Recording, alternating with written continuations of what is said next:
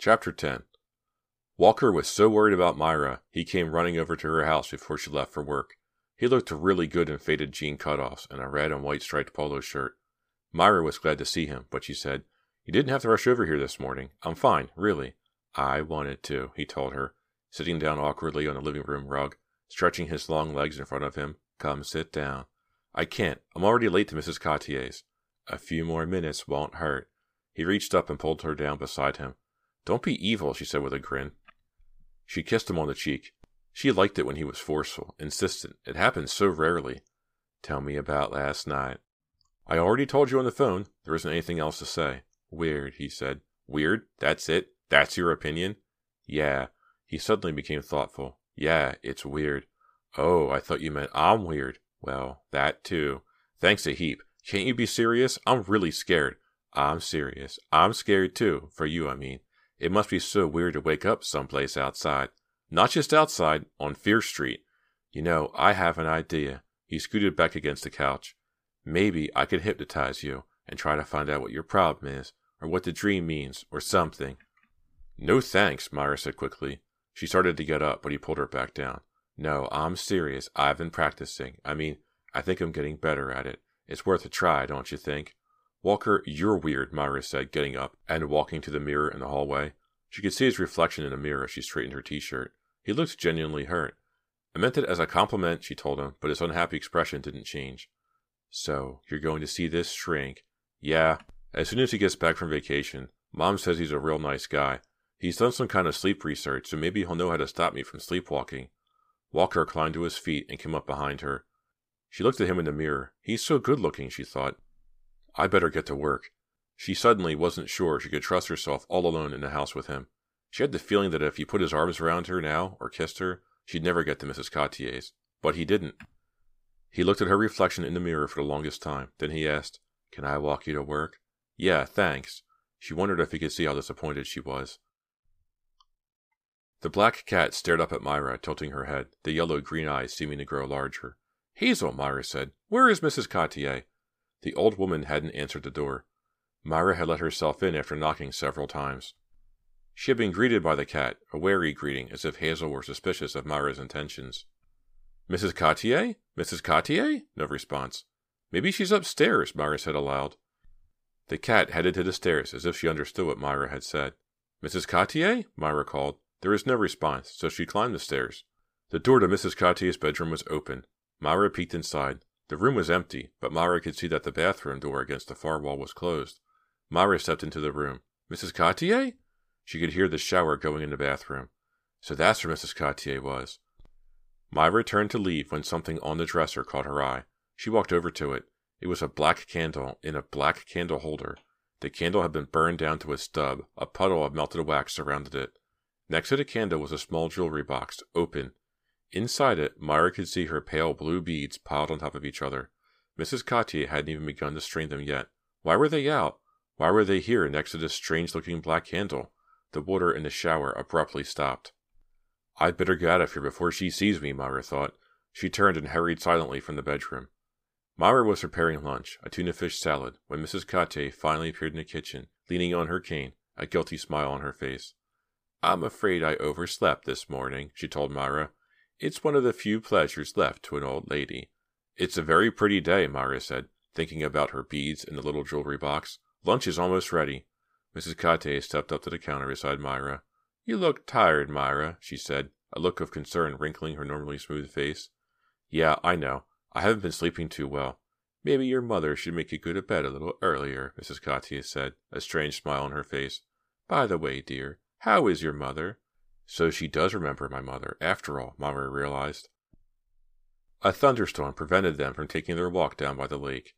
"It's just as well," Mrs. Cottier said wistfully. "I only think of Vincent when I go down there.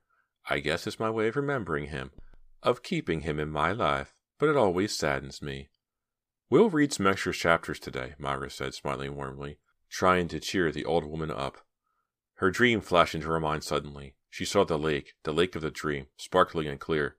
Forcing the image out of her mind, she picked up the book and searched for the chapter. A few hours later, it was still drizzling as Myra left work. The cold rain felt good on her face. Walking quickly, she headed down Fear Street, eager to get home.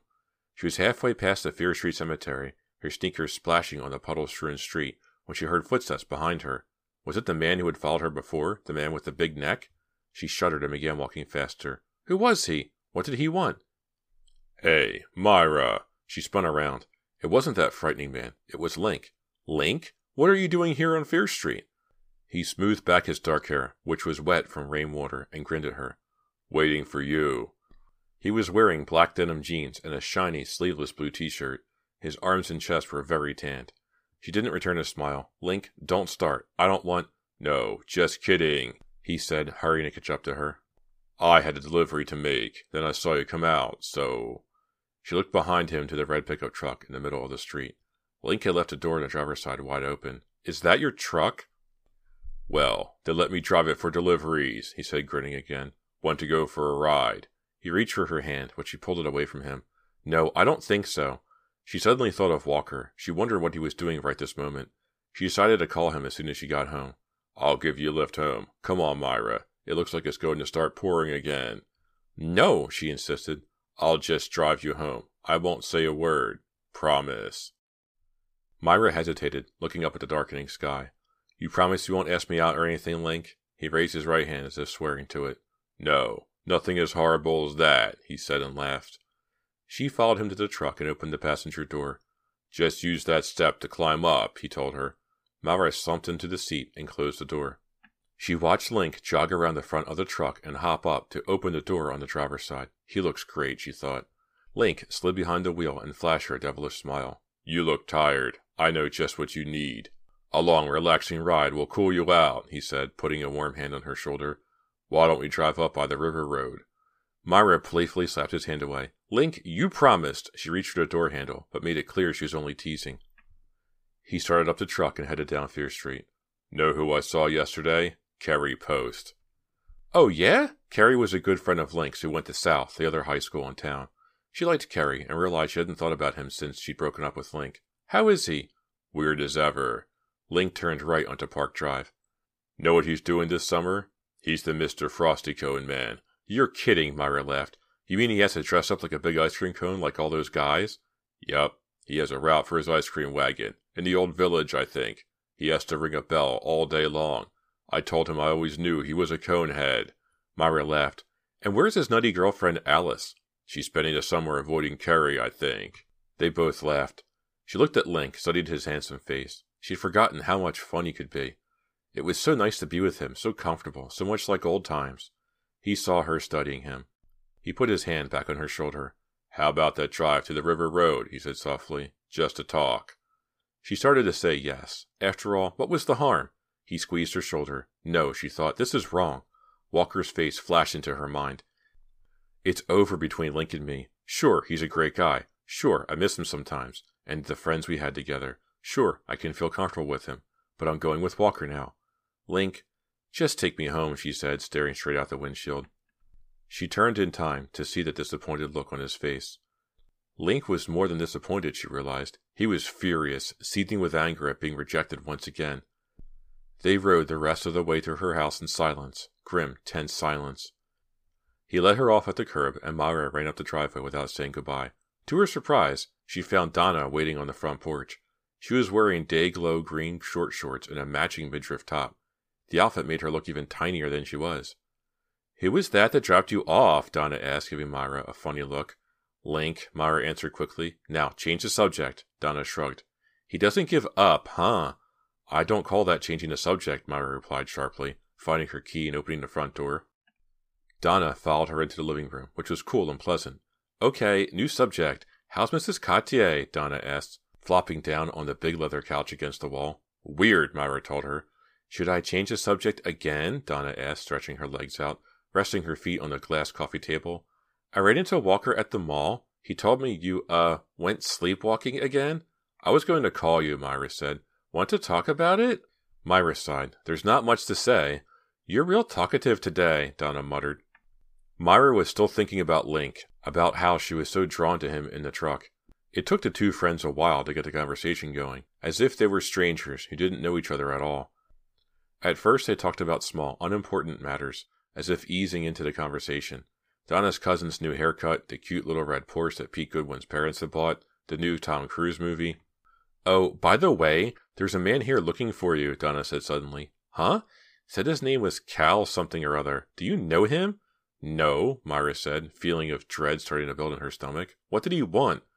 "I don't know. He came walking up to the porch while I was waiting for you. A big guy, really big with huge muscles and a neck out to here." "Oh no. Myra, are you okay? You look so pale." "Yeah, I'm okay, I guess. How did he find out where I live? Did he say?" "Oh, yeah. He said Mrs. Cotier gave him the address." "Mrs. Cotier? This Cal knew Mrs. Cotier? Why did she tell him Myra's address?" "What did he want?" "He didn't say. I told him you weren't home. I hope I did the right thing," Donna said. "He was kind of creepy." "Yeah, he is," Myra said. She told Donna about her first encounter with Cal outside the Fear Street Cemetery. "Oh, well, maybe he just wants to sell you a magazine subscription," Donna said, leaning back against the couch and staring up at the shadows playing across the white ceiling. "Yeah, for sure," Myra said sarcastically. "So, why are you sleepwalking?" Donna asked abruptly. It took Myra a few seconds to change gears. "Wish I knew," she replied after a bit. "I saw a movie where this woman sleepwalked every night," Donna said, scratching her knee. "Oh, nice," Myra groaned. "I guess you're going to tell me about it, right?" "Right. She sleepwalked because she wanted to kill this guy." "Donna, please. Only she was too afraid to kill him while she was awake, so she sleepwalked and killed him in her sleep. Then they couldn't try her for murder because she was asleep when she did it." "Donna, give me a break," Myra pleaded. "Maybe you like to kill somebody," Donna suggested. "Yes, you," Myra said, walking over to where Donna was sitting. She wrapped her hands around Donna's neck and did a little playful choking. Okay. What's your theory?" Donna asked. "My theory? About your sleepwalking." "My theory is," Myra started, and then an idea came to her all at once, like a sudden explosion that clears everything out of its path, and she felt shaken by the certainty of it, even as she thought about it. "My theory is that Mrs. Cotier is a witch and that she is casting a spell on me and making me sleepwalk." Donna laughed. "Good one, Myra. That's as good as my movie plot." Myra laughed too, but she pictured the old woman sitting so straight on her bed with her eyes closed, and she thought of the burnt black candle and of her beads on the dresser, and of Stephanie saying that a witch needs a possession of yours to cast a spell on you, and she knew in her heart of hearts that her theory was right. Chapter 11. "Mom, can I quit my job with Mrs. Cotier?" Mrs. Barnes, wearing a red and white striped apron over her chinos and t-shirt, flipped the hamburgers one by one on the charcoal grill, squinting against the smoke. "Mom, did you hear me?" Myra asked, coming closer. "No, sorry. Did you say something, dear? These hamburgers are almost done. Call Kim and Donna." "But I asked you a question," Myra insisted, not meaning to sound so whiny. "Is it okay if I quit my job?" Mrs. Barnes frowned. She slapped a mosquito off her arm with the barbecue mitt. "I thought we weren't going to talk about anything serious. That's why we came up here to Lake Monolac, remember? To get away for the weekend? Away from everything that's been troubling you?" It was one of her mom's spur-of-the-moment ideas, and it had seemed like a good one to Myra at the time. Her Uncle George had a spacious, 3-bedroom cabin on the lake that they could use, and Mrs. Barnes said she could bring Donna along for company. A change of scenery seemed to be just what the doctor ordered. A weekend by the most beautiful lake in the state, far away from Mrs. Cotier, far away from Fear Street, from everything, Myra had quickly agreed.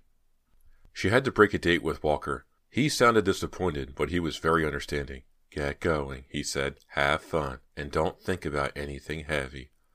But it wasn't as easy as she had thought to run away from her thoughts. Saturday afternoon, she and Donna had rowed out to the middle of the lake in her uncle's rowboat. Donna was wearing the same day-glow short shorts and midriff top she had on the Tuesday afternoon. Myra was wearing a long green t-shirt over a white one-piece bathing suit. It was a beautiful day, and the lake sparkled under the sunlight like a fairy tale version of a lake. "Isn't this fantastic?" Donna asked. "What?" Myra was lost in her own thoughts. She had been thinking of Mrs. Cotier, of her beads, of sleepwalking to Fear Street where Mrs. Cotier lived. It was all so obvious now. Mrs. Cotier was crazy. She was using Myra to get revenge on Myra's mother. She hadn't forgotten the hospital stay, the supposed poor care she had received from Mrs. Barnes. She was casting a sleepwalking spell on Myra to pay Myra's mother back. "I have to do 2 things, she told herself. "I have to get my beads back, and I have to quit my job to get as far away from Mrs. Cotier as possible." She suddenly realized that Donna was standing up in a rowboat. "Donna, what are you doing?" Donna laughed. Just trying to get your attention? I've been talking to you for the last 5 minutes? I don't think you heard a word I said. Sorry, I was just, I don't know, thinking. That's a bad habit, Donna said, sitting down cross-legged. The boat bobbed gently on the blue-green water. Donna tried to carry on a conversation, talking about what she planned to do with her senior year at Jayside High, but Myra just couldn't concentrate. After a while, Donna gave up trying, and the two girls lay back in silence in the small boat, staring up at the puffy clouds that drifted overhead. Myra spent the rest of the afternoon alone in the cabin, trying to rest. When she emerged that evening, Donna was playing with Kim along the pebbly shore. Her mother was tending the smoky barbecue. So, can I quit my job? Myra asked. We really do need the money, Mrs. Barnes said, concentrating on the blackening hamburgers. It's such an easy job, Myra. Why do you want to quit? Why? What could Myra say? She couldn't tell her mother the real reason she wanted to quit. Mrs. Cotier is a witch. She's casting a sleepwalking spell on me. Oh, that would go over really big. Her mother would laugh for weeks over that one. I just want to quit. Pretty lame. Stick with the job, Mrs. Barnes said, closing her eyes as the wind shifted the smoke toward her face. It's not like you to be a quitter. Just think of all the new clothes you'd be able to buy before school in the fall. But, Mom, I think the job has something to do with my sleepwalking, Myra said. She hadn't intended to say it, and regretted it immediately. Mrs. Barnes gave her an exasperated frown. If you're going to start sleepwalking every time you take a job, you're going to have a very hard time in life, Myra. That's not what I meant, Myra stammered. Oh, never mind. She turned and began walking quickly away to call Donna and Kim for dinner. She felt very foolish. Kim and Donna were on the narrow, sandy ledge of beach along the shore. They had been joined by a friend Kim had made, a boy named Andy, 2 or 3 years younger than Kim. They were busily digging a deep hole in the sand. As Myra approached, Kim jumped up and dropped her sand shovel. Watch this, she said to Donna and Andy. Guess who I am? She closed her eyes, stretched her arms straight out in front of her, and began walking stiff-legged across the sand, snoring loudly. I get it. You're Myra, Donna cried, trying unsuccessfully to stifle her laughter. That's not funny. Don't encourage her, Myra snapped angrily. Donna shrugged. Kim lowered her arms and opened her eyes. It is so funny, stupid. Kim, don't call me stupid. Listen, I'm afraid it's time for Andy to go find his parents. It's dinner time. What's this? Andy said, grinning at Myra. He had a red plastic car in his hand. Suddenly, he pulled his arm back and heaved the car into the water. Myra watched as the car hit with a splash and then coasted over the gentle, lapping current. It floats, Andy said with some pride. No! Myra shrieked, startling everyone. Staring at the little red car in the water, she held both hands over her ears as if trying to shut out the world. No! No, no, no! She cried. Mrs. Barnes dropped her spatula and came running down to the beach. What's the matter, Myra? No, no, no, no! It took several minutes to calm her. Even then, Myra couldn't explain why she had screamed. Chapter 12. Donna, you're late. Donna shrugged. Sorry, I had to do some chores for my mom. She was wearing a faded Hard Rock Cafe t-shirt and jean cutoffs. It's really nice of your mom to let me borrow the car. Well, she carpools to the hospital some mornings. Myra glanced nervously at her watch, then handed Donna the car keys. She said the tank is full. It's such a drag having an orthodontist all the way over in Waynesbridge, Donna said. There's no bus that lets me off anywhere near his office. Thanks again. She started out the door, then abruptly turned back. How are you feeling? Me? Fine, Myra answered quickly. Good. You look kind of nervous or something. No, it's just that I'm late for work. Sorry again, Donna said. You can tell Mrs. Cotier it was my fault. Then she probably cast a spell on you too, Myra said. She meant it to be funny, but it came out very serious. Are you sure you're okay? Donna held the screen door open, half in, half out of the house. Yeah, I guess. I don't know what happened to me up at the lake. I was just overtired, I guess. You haven't been sleeping? I'm afraid to sleep, Myra confided. I'm afraid that if I fall asleep, I'll have the dream again. And if I have the dream again, I'll sleepwalk again. So you force yourself to stay awake? Yeah. That's weird, Donna said, shaking her head sympathetically. Yeah, it's weird all right, Myra said with some bitterness. She looked at her watch again and playfully but forcefully pushed Donna out the door. Go to your orthodontist. Now I'm really late. Okay, I'm going. You know, Myra, maybe you should quit this job. My mom won't let me. Myra pulled the front door closed behind her and followed her friend down the walk. How about giving me a lift? It's starting to rain. Sorry, no room, Donna cracked. Myra didn't smile. Hey, it was a joke.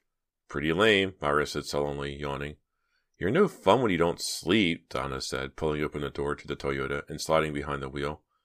It's not a fun summer, Myra said wistfully, glancing at her watch, thinking about the old woman waiting for her in that creepy house by the lake. As she climbed out of the car and said goodbye to Donna, Myra saw Mrs. Cotier watching her from the front door. Good morning, Mrs. Cotier, she called. But the old woman seemed to be staring at Donna and didn't respond. Myra hurried up to the front stoop. Mrs. Cotier was dressed all in white, a long-sleeved white blouse over a pleated white skirt. With her jet-black hair and rosy complexion, she looked about half her age. Myra, I need to talk to you, she said, leaning on her cane with one hand, pushing open the screen door with the other. I'm really sorry I'm late, Mrs. Cotier, Myra stammered, stepping into the house, which was cool despite the heat of the day. I had to wait for my friend, and... That's okay, Mrs. Cotier said quickly. She turned and slowly walked past the cluttered living room to the kitchen. I have something to tell you. Is she going to confess about casting a spell on me? That was Myra's first thought. Is she going to fire me? Her second thought. A feeling of dread formed in the pit of her stomach. She suddenly felt very cold. Why was it so chilly in this house? The temperature was at least 85 outside. Mrs. Cotier leaned against the kitchen counter and smiled. I'm going to be going away for a few days. Oh! The words just slipped out of Myra's mouth, a quiet cry of surprise. That wasn't what she had been expecting Mrs. Cotier to say at all. My sister isn't well. I'm going up to Vermont to check on her, Mrs. Cotier continued, fussing with the front of her white blouse. So you won't be needing me? Myra asked, trying not to sound happy about it, but inside she was jumping up and down for joy. Well, I can't take Hazel with me, so I'd like you to come feed her every day. And while you're here, you can take in the mail and water the plants. Sure, that's fine, Myra exclaimed. She'll be gone, she told herself. Gone, gone. Maybe for those few days I'll be able to sleep peacefully again. Of course, I'll pay your full salary, Mrs. Cotier said, heading to the sink. Oh, thanks. I'll pay you to go away, Myra thought. That's very generous of you, Mrs. Cotier. Well, I know you'll take good care of Hazel and the house while I'm away. Hazel stared up doubtfully at Myra. The cat was staying close by Mrs. Cotier's ankles this morning, as if she knew her owner would soon be leaving her. Yes, I'll come every day without fail, Myra said. When are you leaving? She hoped she didn't sound too eager. Tomorrow morning. My sister's husband is driving down today to pick me up. Leaning on her cane, Mrs. Cotier moved to the sink. Gracious, I forgot I was in the middle of something here. She picked up a heavy meat cleaver, the kind Myra had only seen at the butcher's shop, and began chopping away at something, raising the meat cleaver high and bringing it down hard with a loud crash. Myra moved closer to the sink to see what the old woman was cutting with such ferocity. Then she sank back, groaning, feeling sick. It looked like a human hand. Mrs. Cotier, a strange smile on her face, turned and caught Myra's expression. Myra, what's the matter? She asked, holding the cleaver high, about to bring it down again. That thing you're chopping, Myra pointed. Mrs. Cotier laughed. What's the matter? Haven't you ever seen pig's knuckles before? My sister loves pig's knuckles. She turned back to her work. Pig's knuckles? They didn't look like that, did they? Chop, chop, chop. Mrs. Cotier had such a gleeful expression on her face as she raised the cleaver and brought it down. Chop, chop, chop. Feeling tired and unsettled after work, Myra walked home in the warm rain. She fumbled with the keys, then let herself into the house. Mom, are you home? She called. No reply. She walked into the kitchen and looked up at the brass clock over the sink. 4:30. Kim would be home from day camp in half an hour. As she opened the refrigerator to look for a cold drink, the phone rang. She picked it up after the first ring. Hi, Myra. It was her mother. I'm still at the hospital. There's been an accident. Myra suddenly felt cold all over. An accident? Yes. Donna.